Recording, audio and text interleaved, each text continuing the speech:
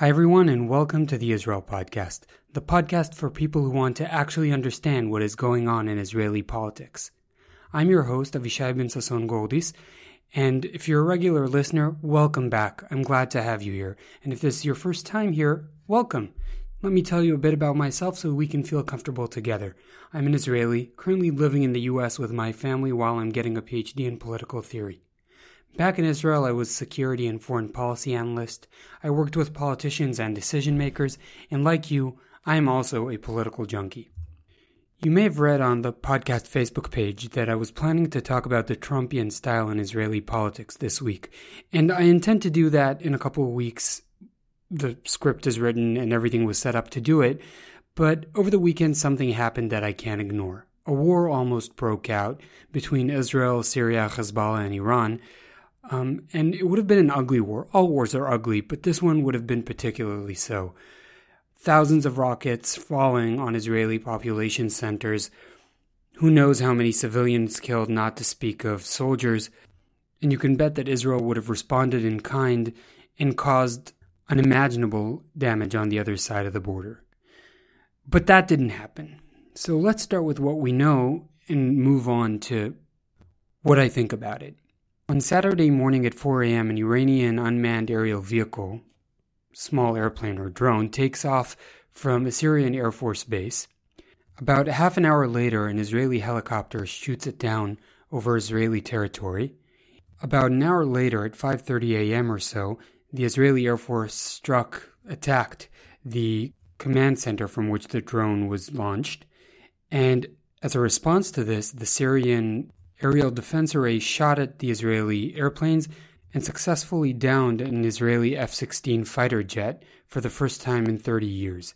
The pilots ejected over Israeli territory were injured but seem to be on the mend right now.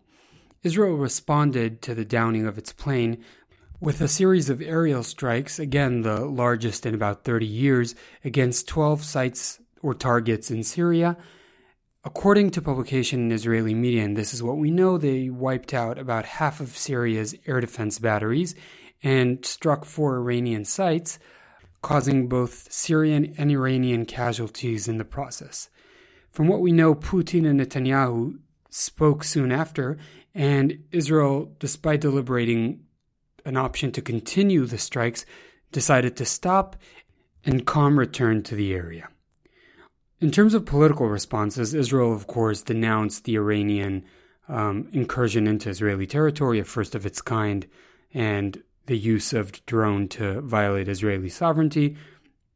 Iran, Syria, and Hezbollah celebrated the downing of an Israeli airplane. The Israeli Air Force is perceived with an almost mythological aura in the region, and threatened Israel to not try to attack in Syria again. I'll explain why I use the word again in a few minutes. And Russia denounced the violation of Syrian sovereignty, again by Israel, with the U.S.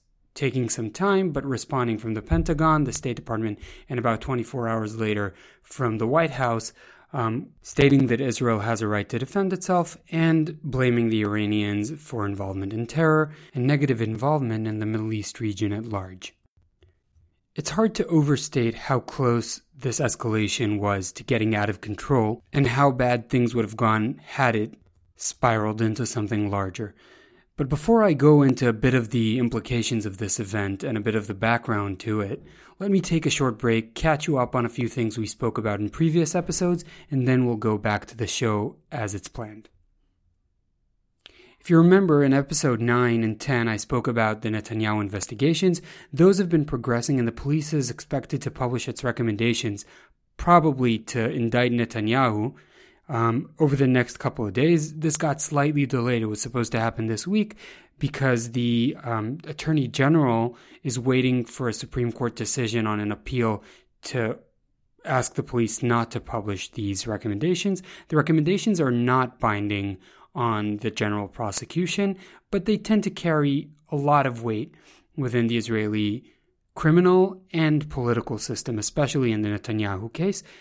A bit about the politics.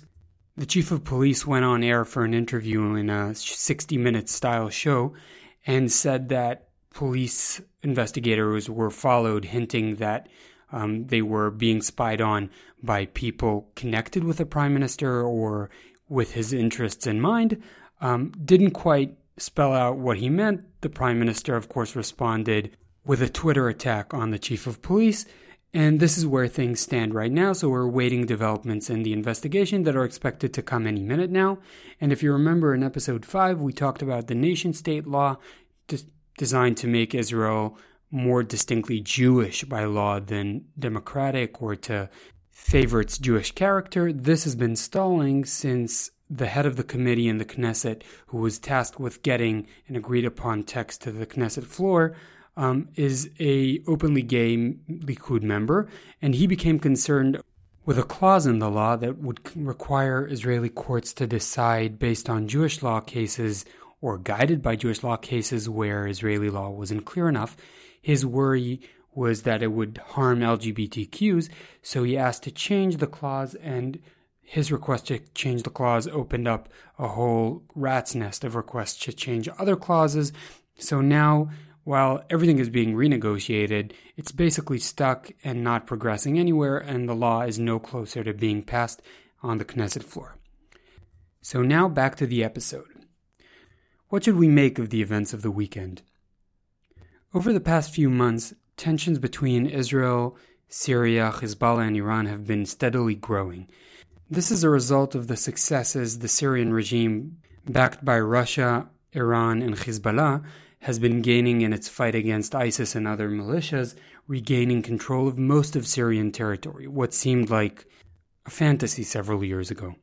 As the Syrian civil war was going on and as the Syrian regime was suffering from loss of control of territory, Israel used the situation to strike strategic weapon transfers from Syria to Hezbollah in Lebanon and other military strategic sites in Syria, counting up to almost 100 strikes between 2013 and 2017, according to the previous commander of the Israeli Air Force. He said this in an interview close to his retirement. As the Syrian regime was gaining back control of its territory, it was signaling that it won't let Israel continue striking on Syrian soil. Israel, on its side, was making it clear that it won't tolerate Iranian presence on its borders and even started attacking Iranian assets on Syrian territory. All of this has been somewhat moderated by the Russians, who would like to keep this entire game in check. They don't want to stop Israel from striking, they don't want to physically intervene to stop, but they don't want Israel striking too close to home and too close to the many Russian soldiers and weapon systems currently positioned in Syria. On the other hand, they don't want to see Iran get Israel into a fight or Hezbollah instigate a war with Israel. The U.S., as a result of first the Obama administration policy to not intervene in Syria and now the Trump administration policy, is almost entirely out of the game. I don't want to say entirely, but the main axis through which decisions are being run today is Moscow. Some people in Israel were blaming Netanyahu of using this escalation to divert attention from the investigations against him. But I gotta say, in all honesty, that whatever I think of Netanyahu, I think that instigating a war to stop criminal proceedings against him is entirely out of character and a preposterous allegation. Left leaders have made similar points, trying to signal to their constituencies that the system is being run, regardless of what we think of the people running it, in a way that respects the weight of the decisions being made. Now, looking forward, it's unclear what Netanyahu, Israeli government, and the military can do to avoid running into more and more events like this, as the Iranians are trying to strengthen their hold and presence on the northern border of Israel. And as the Syrian state gains its confidence back, striking in the way that Israel was capable of doing in the past few years is going to become harder and harder. On the other hand, Israel is not very keen on letting weapons flow from, understandably so, by the way, from Syria to Hezbollah, arming that organization with precise weapons, precise ground-to-ground missiles that are state-level capability, and other sorts of weapons of that sort. And unless one of the sides decides to unilaterally stop whatever it is it's doing, and that's, as I said, unlikely given the interest map, events like this are likely to occur again and again, and it'll be a test to see how global politics can contain this, because this is really the level at which this is being played right now. This is being played between Russia and its interest in the Middle East, and the US and its interests in the Middle East, and the regional superpowers, and how they interact, Israel and Iran, the two non-Arab states that largely decide what's going on. So all of this is going to come to a head again and again in the next few months. Now, one of the generals I used to work for used to say that he doesn't understand why anyone wants to be a prime minister in Israel, given the sort of headaches this guy has. In this case, I can see his point. No one wants a war, but one is on the brink of happening any minute now.